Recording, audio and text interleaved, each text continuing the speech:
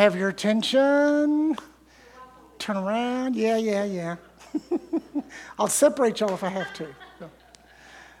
Let's begin with a word of prayer tonight.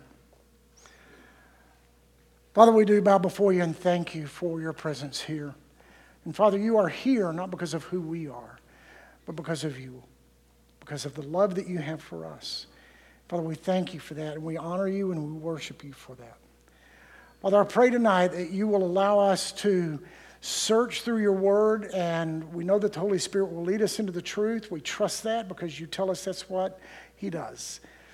Father, help us then not only know the truth, but then apply it to our lives on a day-by-day basis, to live the truth of your word, not just be hearers. Father, help us as we strive to be peacemakers in our community, including our family, our fellowship here, our community, our county, our state, our country, ultimately our world. Father, thank you again for loving us, and it's in Jesus' name I pray these things. Amen. Okay, well, according to the slide up on the screen, I'm talking about the principles of church discipline tonight. And part of that's true, and part of it's not exactly.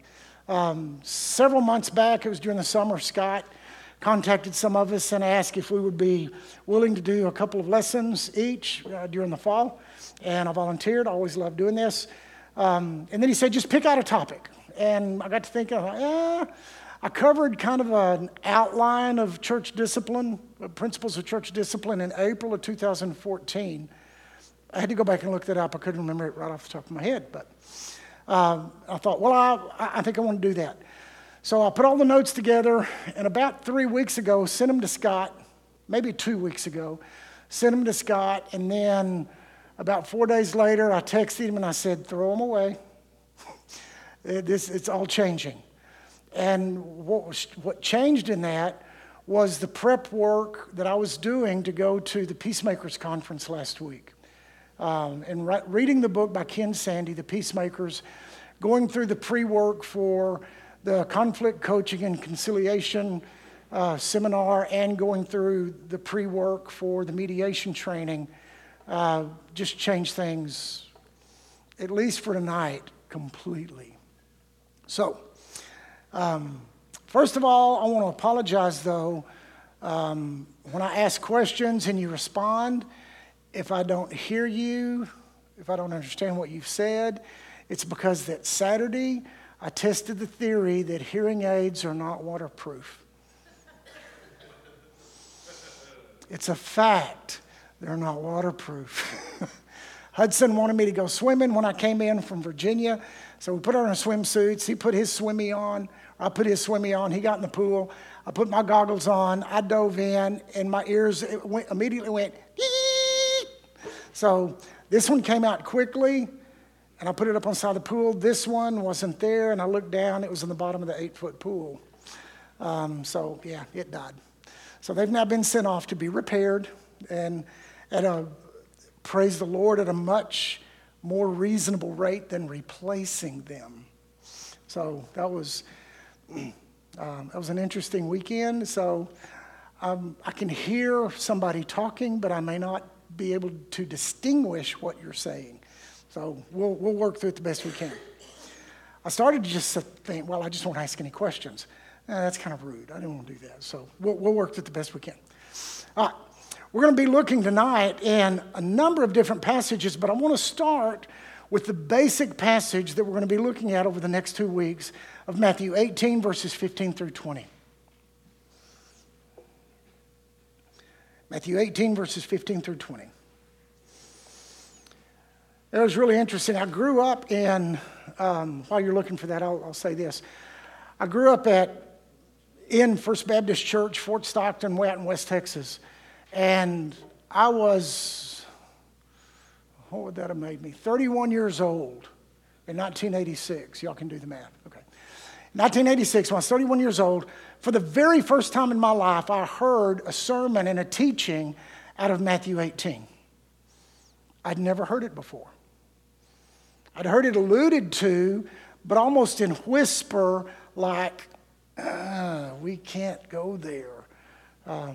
So having gone through this then and a number of times since, I believe this is something that the church needs to know. The church needs to live by, abide by, and it's part of what God gives us to operate the New Testament church. So, in Matthew 18, beginning in verse 15, if your brother sins against you, go and tell him his fault, between you and him alone. If he listens to you, you have gained your brother. But if he does not listen, take one or two others along with you, that every charge may be established by the evidence of 2 or 3 witnesses. If he refuses to listen to them, tell it to the church. And if he refuses to listen even to the church, let him be to you as a Gentile and a tax collector. Truly I say to you, whatever you bind on earth shall have been bound in heaven. Whatever you loose on earth shall be loosed in heaven. Again, I say to you, if 2 of you agree on earth about anything they ask, it will be done for them by my Father in heaven. For where 2 or 3 are gathered in my name, there I am among them. Now, it's really important, as always, to note the context of this passage. The disciples had just finishing asking Jesus who would be the greatest. You know, and I love Ben's story of being in the sequoia forest and, you know, these towering trees of 200 feet and a couple of kids walking along saying, I'm taller than you are. You know, in the midst of that giant majesty, they're arguing over, you know, quarter of an inch maybe. So the disciples kind of fell in that same thing. But Jesus explained to them that they must strive to be the least rather than the greatest, and to give deference to others rather than what they think they have a right to. Jesus had just warned his disciples to not give offense to others and to be careful how they walk. Now, the next passage is what we often refer to, as we talked about, as the principles of church discipline. Jesus has instructed his disciples at this point how to work through the circumstances when someone has caused them an offense. Now, what problems should the principles of church discipline deal with in the church?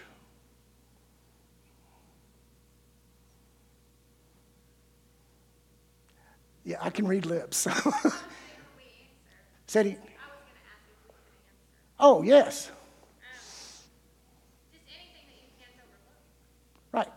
Anything that you can't overlook. And Jacqueline asked that because her and Shannon were at Peacemakers Conference last week also. So they've kind of got an inside track here. But yeah, that's fine to answer. Really, the answer to that is anything that impacts our life in a way that we can't overlook. And that's exactly what Shannon said. So it deals with not particular problems and not the quote-unquote big sins, because there's no such thing as a little sin. Sin is sin, and God hates all of it. But if we can't, if we're trying to reconcile, and it's not even if we can't reconcile, if we're trying to reconcile, the principles of church discipline are applicable to what we do every day. Okay. So what is church discipline? It's the application of biblical principles to true believers that is designed to bring order to the person's life and to the body of believers that we call the church. And that's a definition from Dr. Adams' book, The Handbook of Church Discipline. I heard him actually teach that in 1986. And in that same seminar in 1986, Dr. Adams made the statement that really raised a lot of eyebrows and wrinkled a lot of foreheads. Because he was talking to about 200 pastors and counselors at a counseling seminar that he was in that week, that he was keynote speaker. And he made this statement: if your church is not practicing church discipline as outlined by the Scripture, then you are not a New Testament church. Okay. Is that an accurate statement, or would you disagree with that?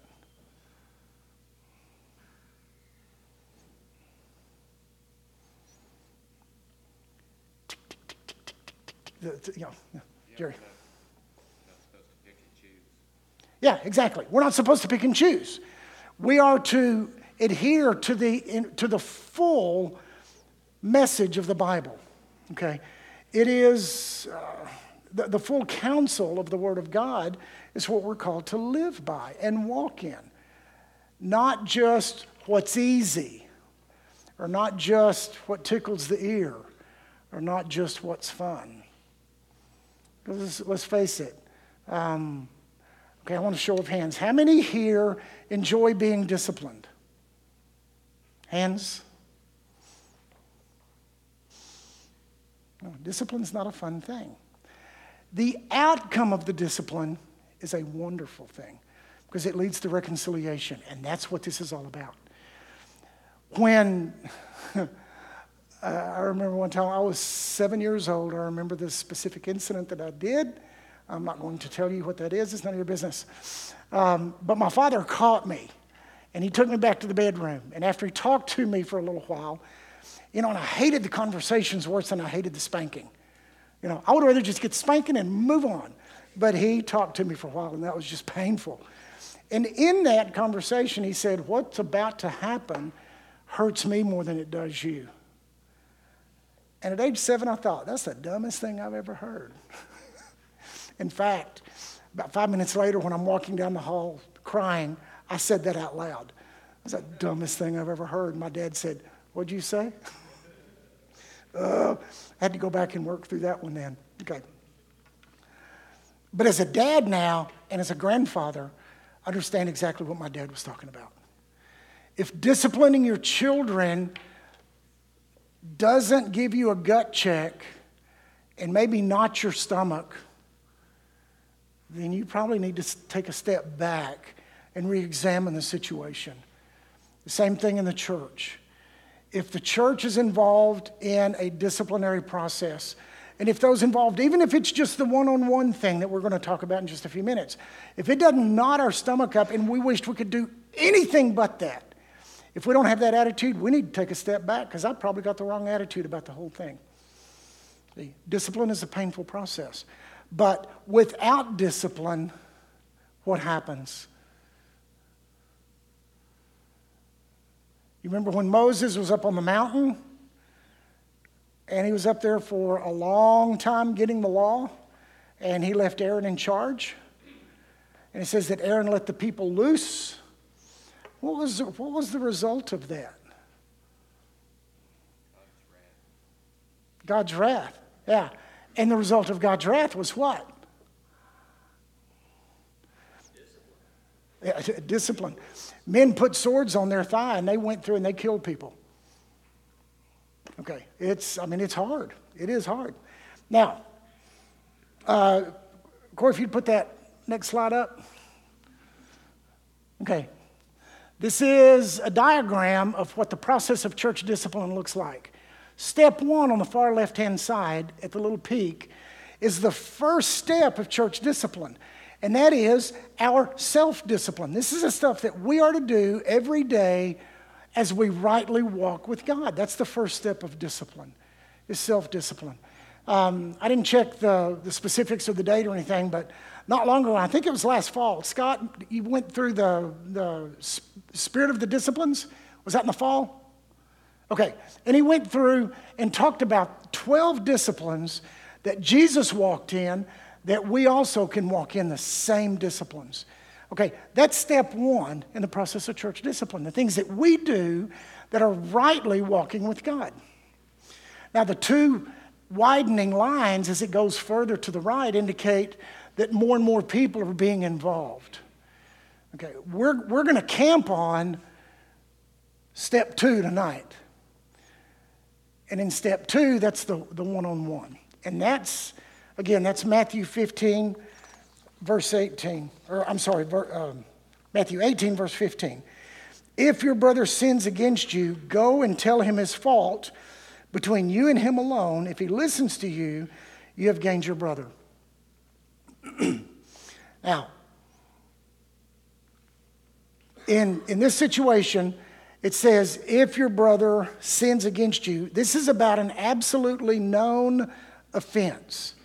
You know that there's an offense, you're the one offended, and you're to go. Okay.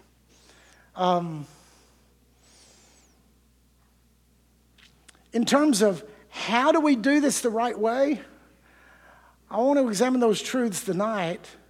And the first thing I want to consider is this one-to-one fact. You go to the person alone. A-L-O-N-E. One-to-one.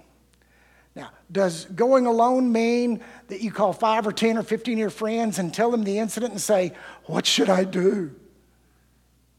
Is that what we're supposed to do?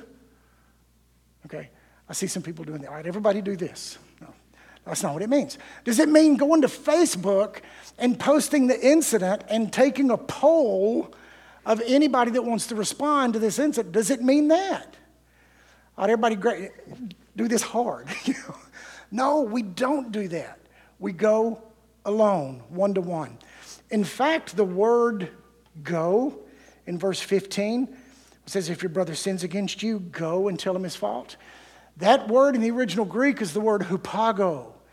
And that word means to go quietly, almost secretly, not drawing any attention to yourself, and certainly not taking a poll or asking for advice. God's word has given you what to do.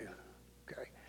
And it's like you may have visited somebody's house at one time. I know nobody here has ever had this problem.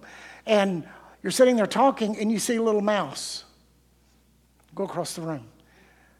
Now, does that mouse jet across the middle of the room with all people around?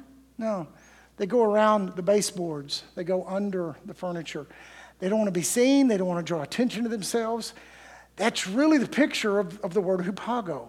It's going quietly, secretly almost, but certainly not with fanfare and calling attention to the incident.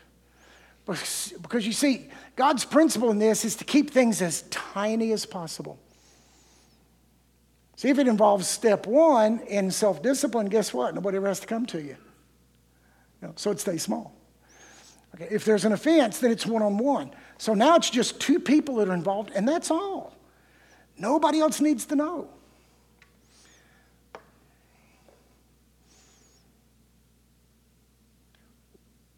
Now, why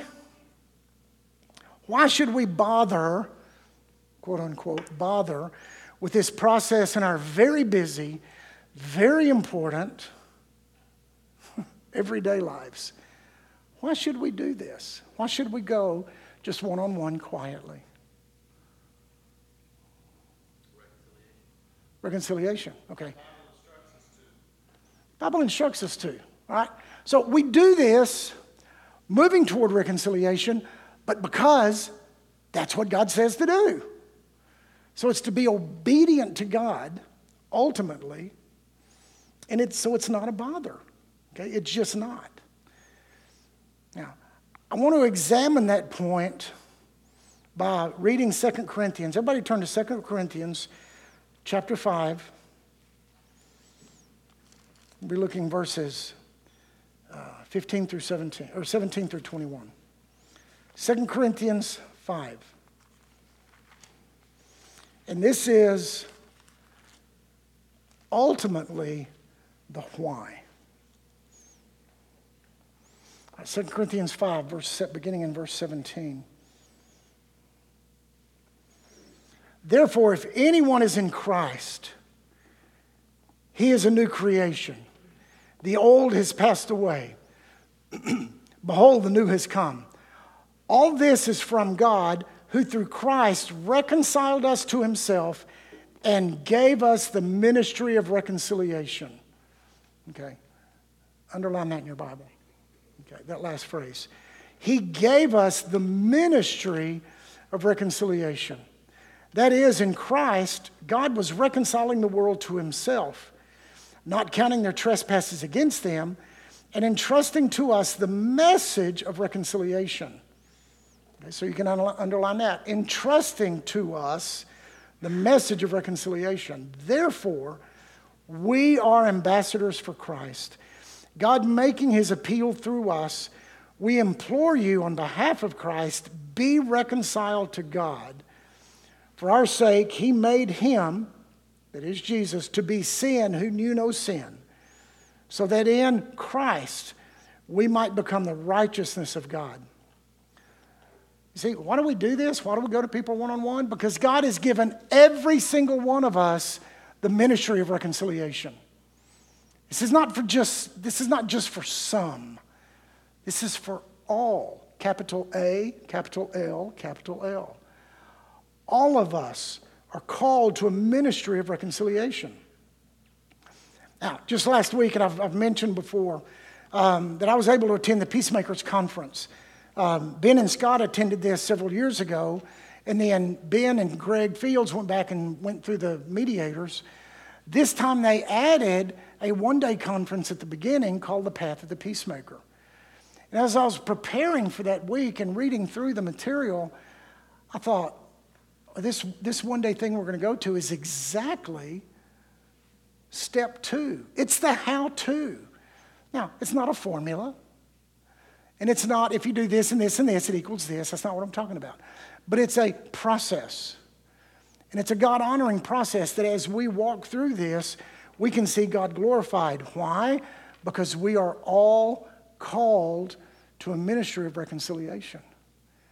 And see, that's something that I had never really grasped before. I may have heard it at some point, but it didn't really hit home until last week.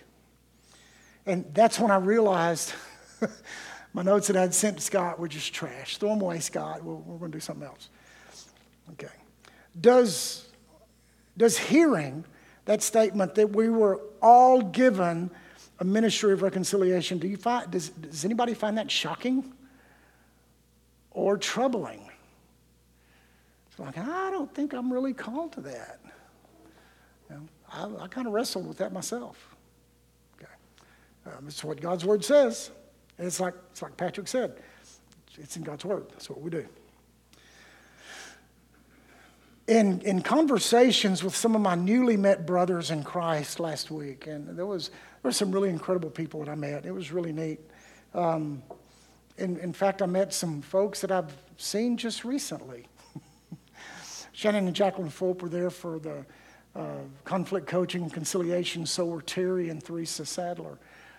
So there were 5 of us from Cross Point, Greenville, Texas, in a room full of maybe 50 people, about that.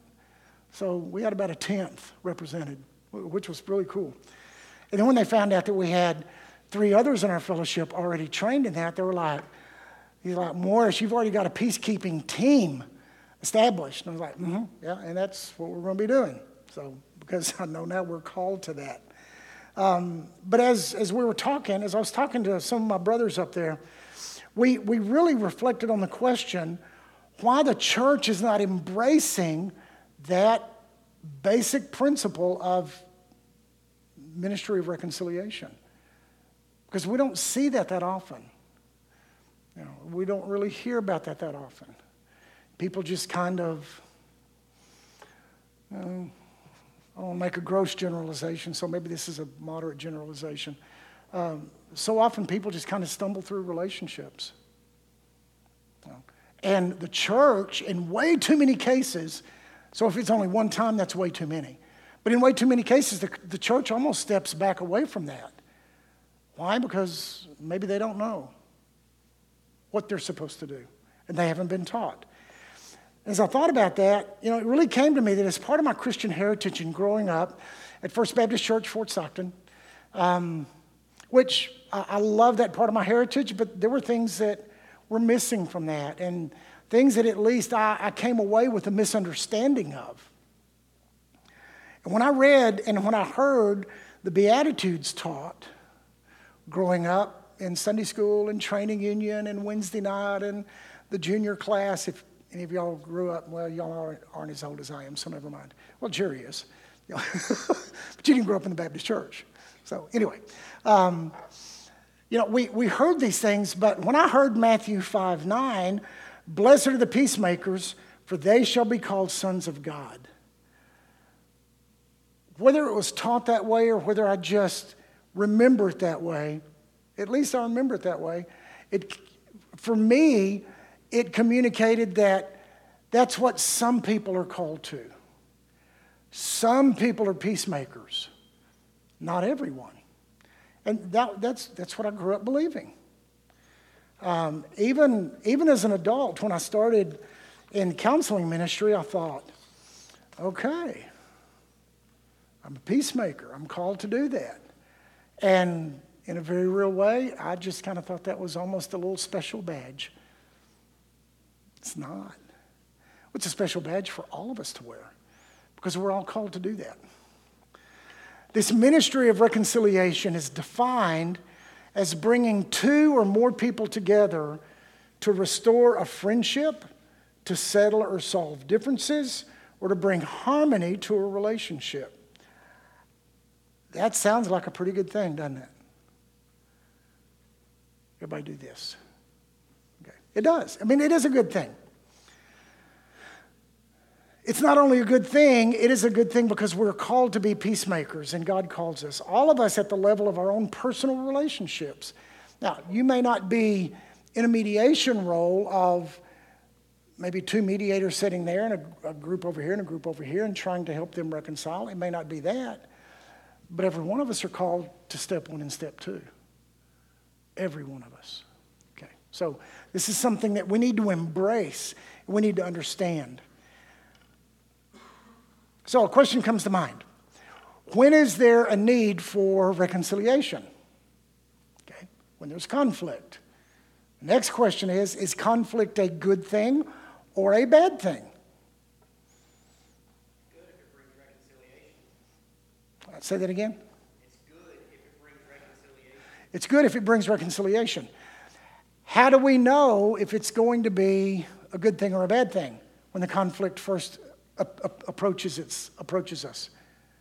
When do we know it's going to be a good thing? When you reconcile. Well, at least when you start moving in that direction. You know, when you say, okay, guess what? I'm called to this ministry. I got to go do this. Okay, it's our response to the conflict that makes it a good or a bad thing. Okay, in the world, does the world move toward tension or away from tension? Characteristically, what? Toward? Run from it. Well, some people want to create tension, yeah, so they may move toward it. But if we're, from a world's perspective, if we're moving toward tension, it's like, whoa, let's back away. So it's stepping back, it's running away from, it's trying to escape. But God tells us that our response to tension or conflict should be one of trusting Him, knowing that God will help us move through that to reconcile whatever the conflict is. Okay? Even the worst possible circumstances. Okay? In counseling ministry, I've run into this a number of times I said this the other day for the first time, 31 years that I've been doing counseling. That's a long time. And yes, Dan, I'm old. He's thinking, yeah, you're old. And I've seen a number of times in a marriage situation where the worst possible thing can happen in that relationship. And what is that? What's the worst thing that can happen in a marriage? What? Contemplating divorce. What can lead to that?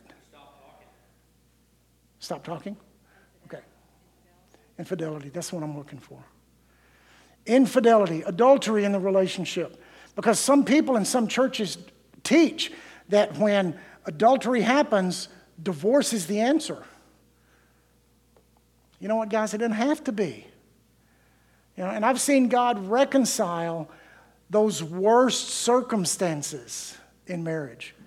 I've also seen people walk away from that. And some people justified in that when the adultery is not repentant, when the person is not repentant. And that's what hinges on whether this can be reconciled or not, if there's repentance.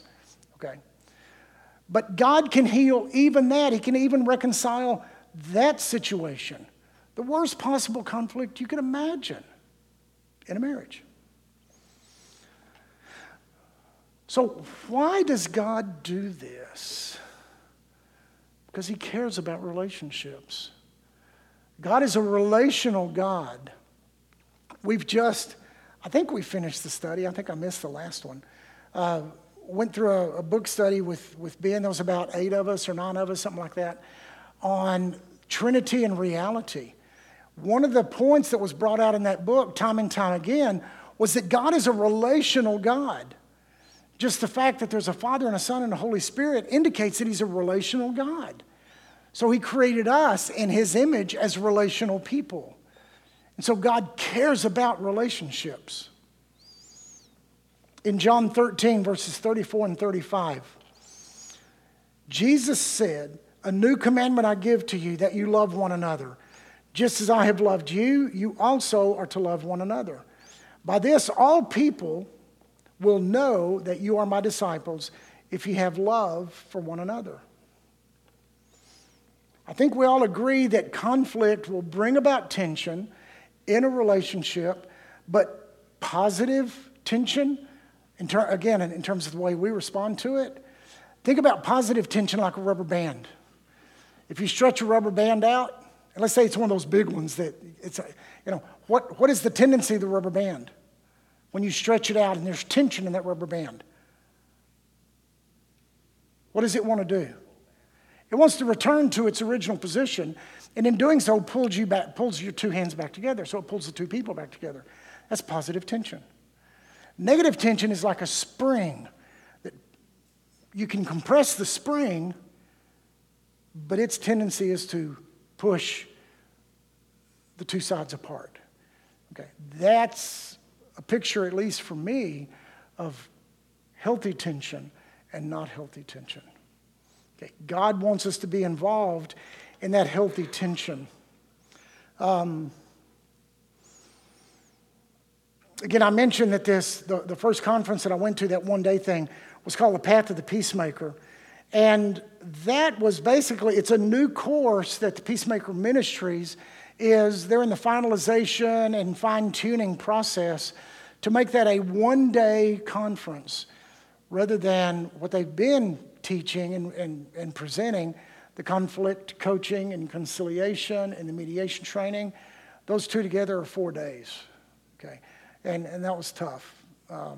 Back in the summer when this option of going to the Peacemakers came out and I started looking at it, I told Scott, I was like, I really want to go to all 3. I want to spend all 5 days. He's like, Morris, that's 8 hours a day. Dude, that's 40 hours. He said, that's a killer.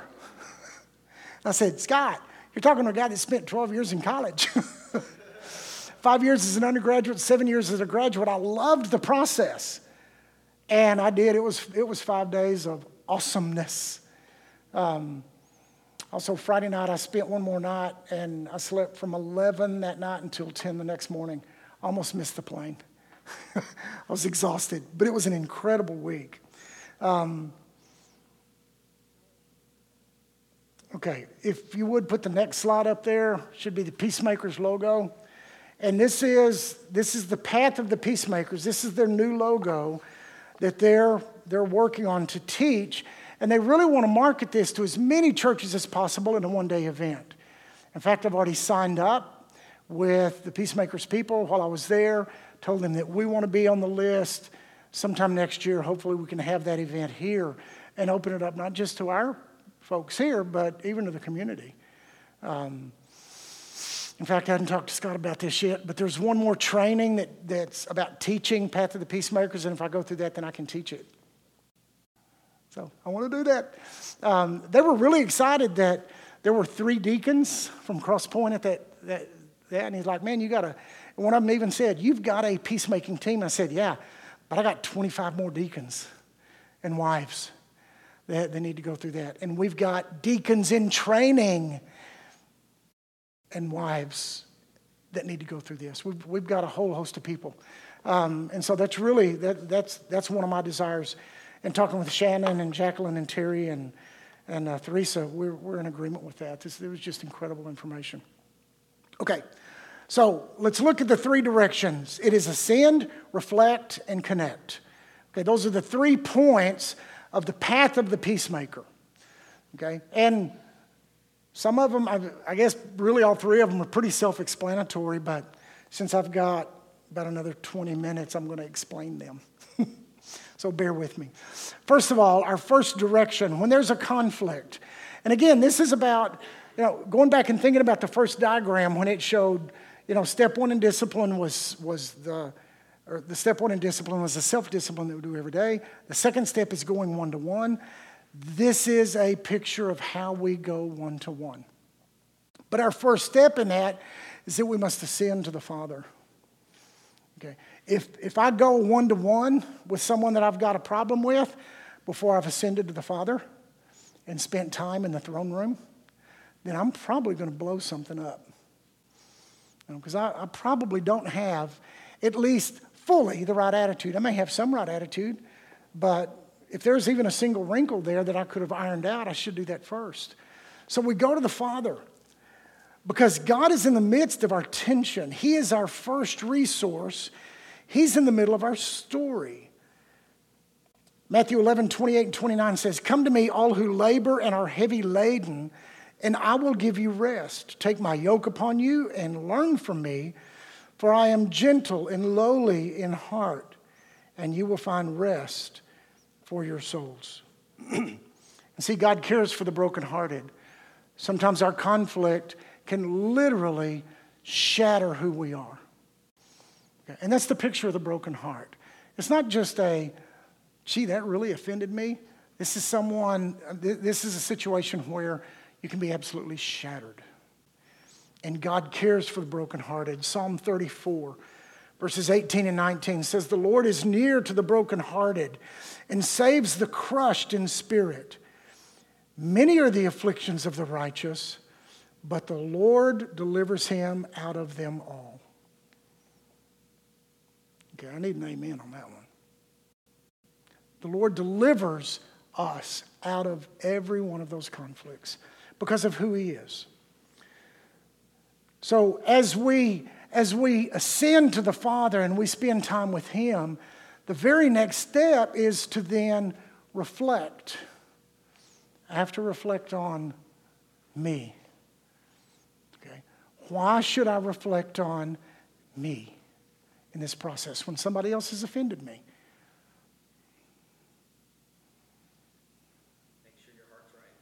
Yeah, make sure my heart's right. Because guess what?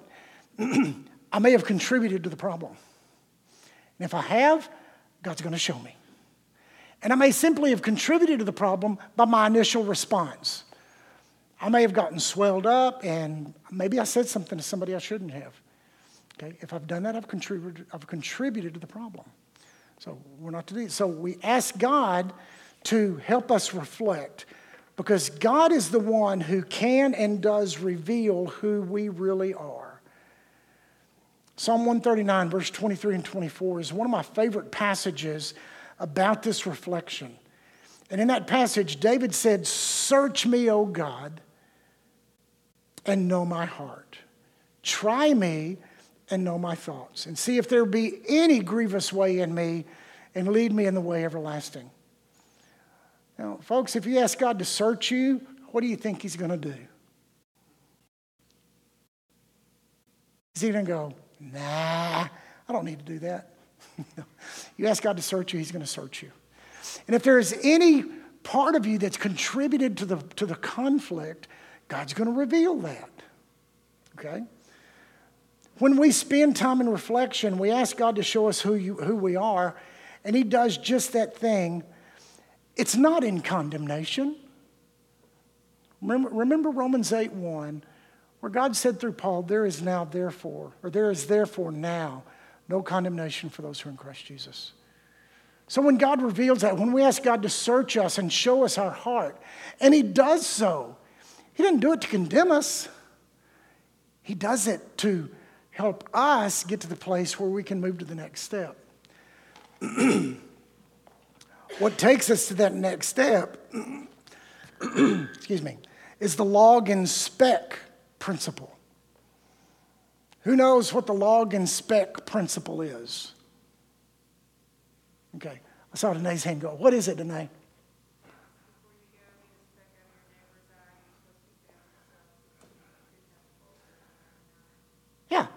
Before we go and help take the speck out of our brother's eye, we are to examine ourselves and take the log out of our own eye. Matthew 7, 4 and 5.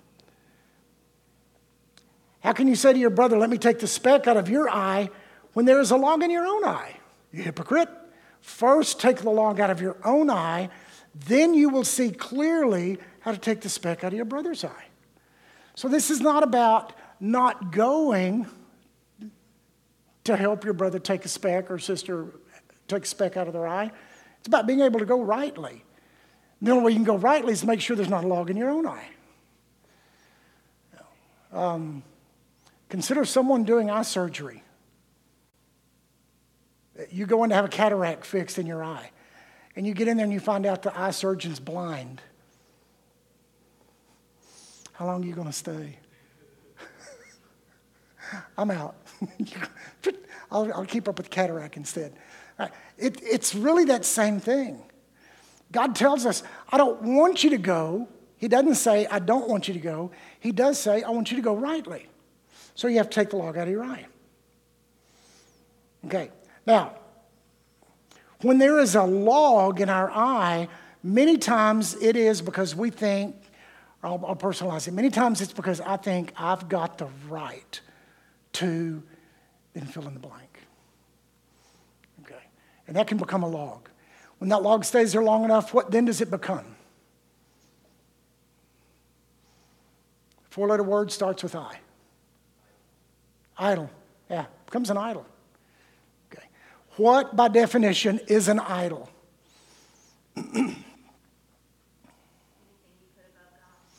Anything we put above God. Could that be an attitude? Could it be something that we think we deserve? Can be. Okay. I want to introduce to you the slippery slope of idolatry. And Scott, now I just saw Scott say, I love that. We've talked about that. It is one of the most incredible little tools. So let's go to the next one. Here's the slippery slope of idolatry. You may not be able to see it clearly, but I did the best I could at last minute's notice at about 4 o'clock to get this last slide to Scott. But the beginning of this slippery slope to idolatry typically could be an okay situation. It could be an okay situation in our thinking. It begins with desire. Up at the top of the hill, okay, there's a desire. And the desire is, I would like to have, fill in the blank. Okay, that can be a number of good things. Okay, it doesn't have to be a bad thing that takes us to the idol. It could start with a good thing. In a marriage, I would like to have better communication. Oh, that's a good thing. But if it goes the wrong direction, then it becomes a problem. And the wrong direction is this. If the desire is unmet, and many times those unmet desires are not spoken. They're unspoken desires. But we can justify it, and I'm really good at this one, by saying, if Kendra really loved me, she would know what I want right now. Okay, she's not a mind reader. And I'm really glad of that, because my mind goes in the wrong place sometimes, as we all do. But that desire can slip very quickly, and many times it slips because the desire is unspoken. And we just expect the other person to know what we're thinking. And we set ourselves up into that. When the desire is unmet, it then becomes a demand. It slides down that slope. So the next thing is, it started with, I would like. The next thing is, I must have. And you fill in the blank. And again, these are often unspoken, and you begin to simmer in your own stew. We do. I mean, all of us are good at that. At least I am. And again, when we do that, if the demand is now still unmet, it slides down another spot and it becomes expectation. And the expectation sounds like this. You will give me fill in the blank. Okay. It may still be unspoken. And what is our response to that? We start drawing away. We start closing down. We stop speaking. Maybe we'll go out to the shop. Maybe we'll go jump on the lawnmower. I mean, we can do a number of things without saying anything to the other person. This then leads the simmer to become a boil. Okay, we start boiling in our stew, and it's getting worse and worse. That leads to disappointments. And the thinking then is, or the self-statement is, you did not give me my desires of blank. So now it's pointing to, specifically, to the other person being at fault. This leads to judgment. Judgment sounds like this: because you did not give me my desires, you are, fill in the blank. Okay. And we name what we think that person is. It's not a good thing. This then leads to the step of punishment. Punishment says this: because you didn't meet my desire, then I will, and I fill in the blank of the consequences. Okay. It's a slippery slope. It starts heading down. It's hard to recover. It's recoverable, but it's hard. When you get to the punishment phase, you have then set up an idol. Okay. Because that desire has become more important to you than the relationship that God has called you into with that other person. Be it a friend or a marriage partner or a brother and sister in Christ. It doesn't matter who it is. As long as, as for believer to believer, that thing, that desire, whatever it was, has become more important than the relationship. So it's an idol because we're saying, what I want's more important than what God called me to do. And that's to be involved in a ministry of reconciliation. Okay, so it is a slippery slope. Now, when there's an idol, and think about this, from an Old Testament perspective, anytime there were idols set up in whatever context or community or country or whatever it was, and the worshipers of the idol would go and worship, what did the idol, not personifying the idol, but what was demanded of the idol worshipers? What did they have to provide? Sacrifice. They had to provide sacrifice. They had to bring something to the idol to sacrifice. So literally, idolatry leads to death. Okay. It may be a momentary death in your relationship with God, because when we put an idol above God, we've broken the first commandment. So it leads to a momentary separation between us and God because it's sin. Okay? How do we deal with the sin?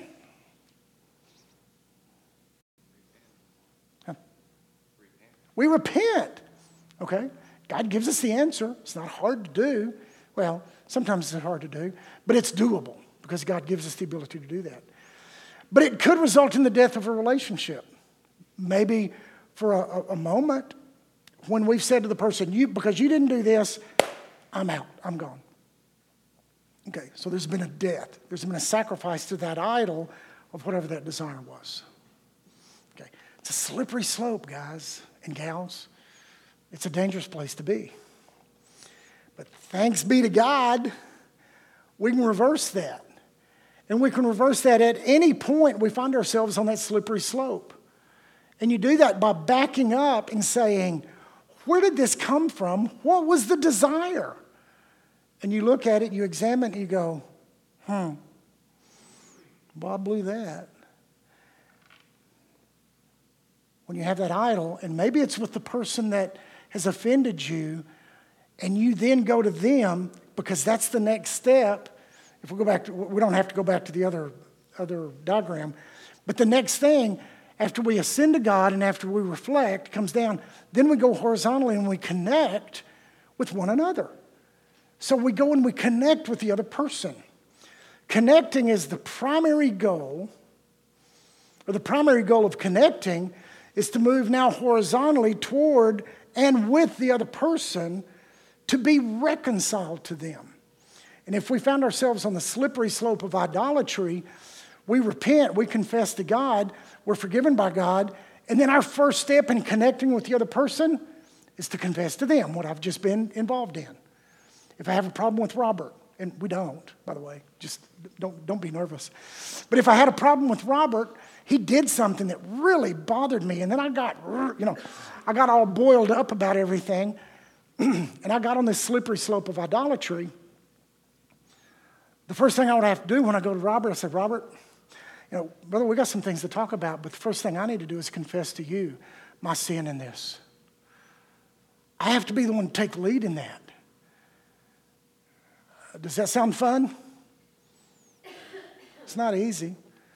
It's certainly not easy the first time you do it, but after you do it once, it gets a little easier because you're able to experience that sweet forgiveness of reconciliation with someone, and God lets us experience that. Once we experience it, hey, let's do it all the time. It's not licensed to go out and offend someone just to be able to reconcile. I don't want to coach that at all. Yeah. Pat and Jeff, y'all behave back there. Okay. But when we go and we connect, we're demonstrating God's grace, God's mercy, God's forgiveness. In essence, connecting involves identifying any shortcomings on your part that cause the conflict. Again, you have to confess that first. Then you work to better understand the issue from the other person's perspective. As they confess what they did, try to understand what was going on there. If you understand the context, that's going to help. We then have to reconcile differences in a way that honors God. We pursue any substantive issues that cannot be overlooked and need to be addressed by confession, repentance, and forgiveness. And I'll end up with this real quick. Confession and forgiveness involves following what I refer to as our spiritual bar of soap. 1 John 1:9. If we confess our sins, God is faithful and just to forgive our sins and to cleanse us of all unrighteousness. God not only forgives us, but he cleanses us of the unrighteousness of that. So when we forgive someone, and put up that next slide, Corey, there's 4 promises of forgiveness. When I forgive someone, when you forgive someone, you make these 4 promises. I will not dwell on this incident. It literally means don't remember. Okay? If I did something 7 days ago and you got offended and we get it worked out and we move on with forgiveness, the commitment that you make is you're not going to think about that incident again. Now, it may pop into your working memory, but at that point you haven't remembered it. That's the temptation to remember. When you remember it is when you sit there and you dwell on it and you think about it and you put all the details back together and you start boiling again. Okay. When you forgive someone, you make the promise, I will not do that. I will not dwell on the incident. The second is, I will not bring up this incident again and use it against you. Where God says he forgives us and he will not remember our sins against us again. It never comes up from God in an accusing way. We make the same promise. You may still have to talk about the consequences of the incident, but it's not done in an accusing way. And if you're talking to someone about it and they're starting to feel accused, then you take a time out. You pray about it and maybe take a break and then come back later. Because it's never about accusing again once forgiveness is made. Then you also make the promise to not talk to others about this incident. Again, keep in mind, the principle is keep things as small as possible. It's not about spreading. It's not about, you don't take it out in the paper. Hey, Robert offended me and I forgave him. And, it's not any of that. It's keeping it small. Very, very quiet. The fourth thing is, I will not let this incident stand between us or hinder our personal relationship. In other words, guess what? It's reconciliation. Okay, reconciliation takes place by confession, repentance, and forgiveness between one another. And that's the beauty of what God called us to in this ministry of reconciliation. I want you to put up the last slide, and I'm going to end with this real quickly. Corlett Sandy is the wife of Ken Sandy that wrote the book. He wrote the book, Peacemakers. Promise Keepers? That's old. Peacemakers. Corlett Sandy has a children's curriculum. I hadn't seen it yet. I just saw this little excerpt. I think we need to examine it. I'll probably order it, and I think the ladies will maybe use this at some point. But she wrote a little poem to teach the children in their children's ministry about those 4 promises. And the poem is this: good thought, hurt you not, gossip never, friends forever. That's what reconciliation looks like. We're called to the ministry of reconciliation to be peacemakers. Why? To be obedient to God, to honor God, and guess what? To be blessed. It says in Matthew 5:9, blessed are the peacemakers. Let's get that blessing. Now, we're going to continue to dig into this in more detail next week. I've got one announcement, and then we're going to close with a quick word of prayer because I know the kids are probably already out running wild. There's a young adult, is that right, Scott? Go back to that one? Okay. There's a young adult fellowship tonight, right after the Bible study over at the Fields House. And this is single adults, only single, or just anybody that considers himself a young adult? Whoever. Okay. And there's going to be food there. I hadn't eaten supper. Maybe I'll go. Am I a young adult? Oh, okay. Well, I'll pray anyway. Let's pray. Father, we thank you that you called us to a ministry of reconciliation for one reason, well, 2 reasons: to be obedient to you and to receive your blessing. Father, what a sweet truth that is. And it's my prayer, Father, that as a fellowship, we will embrace in even a greater way this truth that we are all called to be peacemakers. Father, help us walk in that in our lives day by day. And help that become infectious, not just in our community, not just at Crosspoint, but in Greenville, in other fellowships, in our workplace, at the park, on the soccer field, for our children to be able to learn what it means to be a peacemaker with their siblings. What a sweet thing that would be. And then, Father, in our county, our state, our country, and our world. Because we are called to be peacemakers for your honor and glory. Father, thank you for loving us. And it's in Jesus' name I pray these things. Amen. Go grab your kids. If you don't have any, grab somebody else's. I learned, can you hear me okay?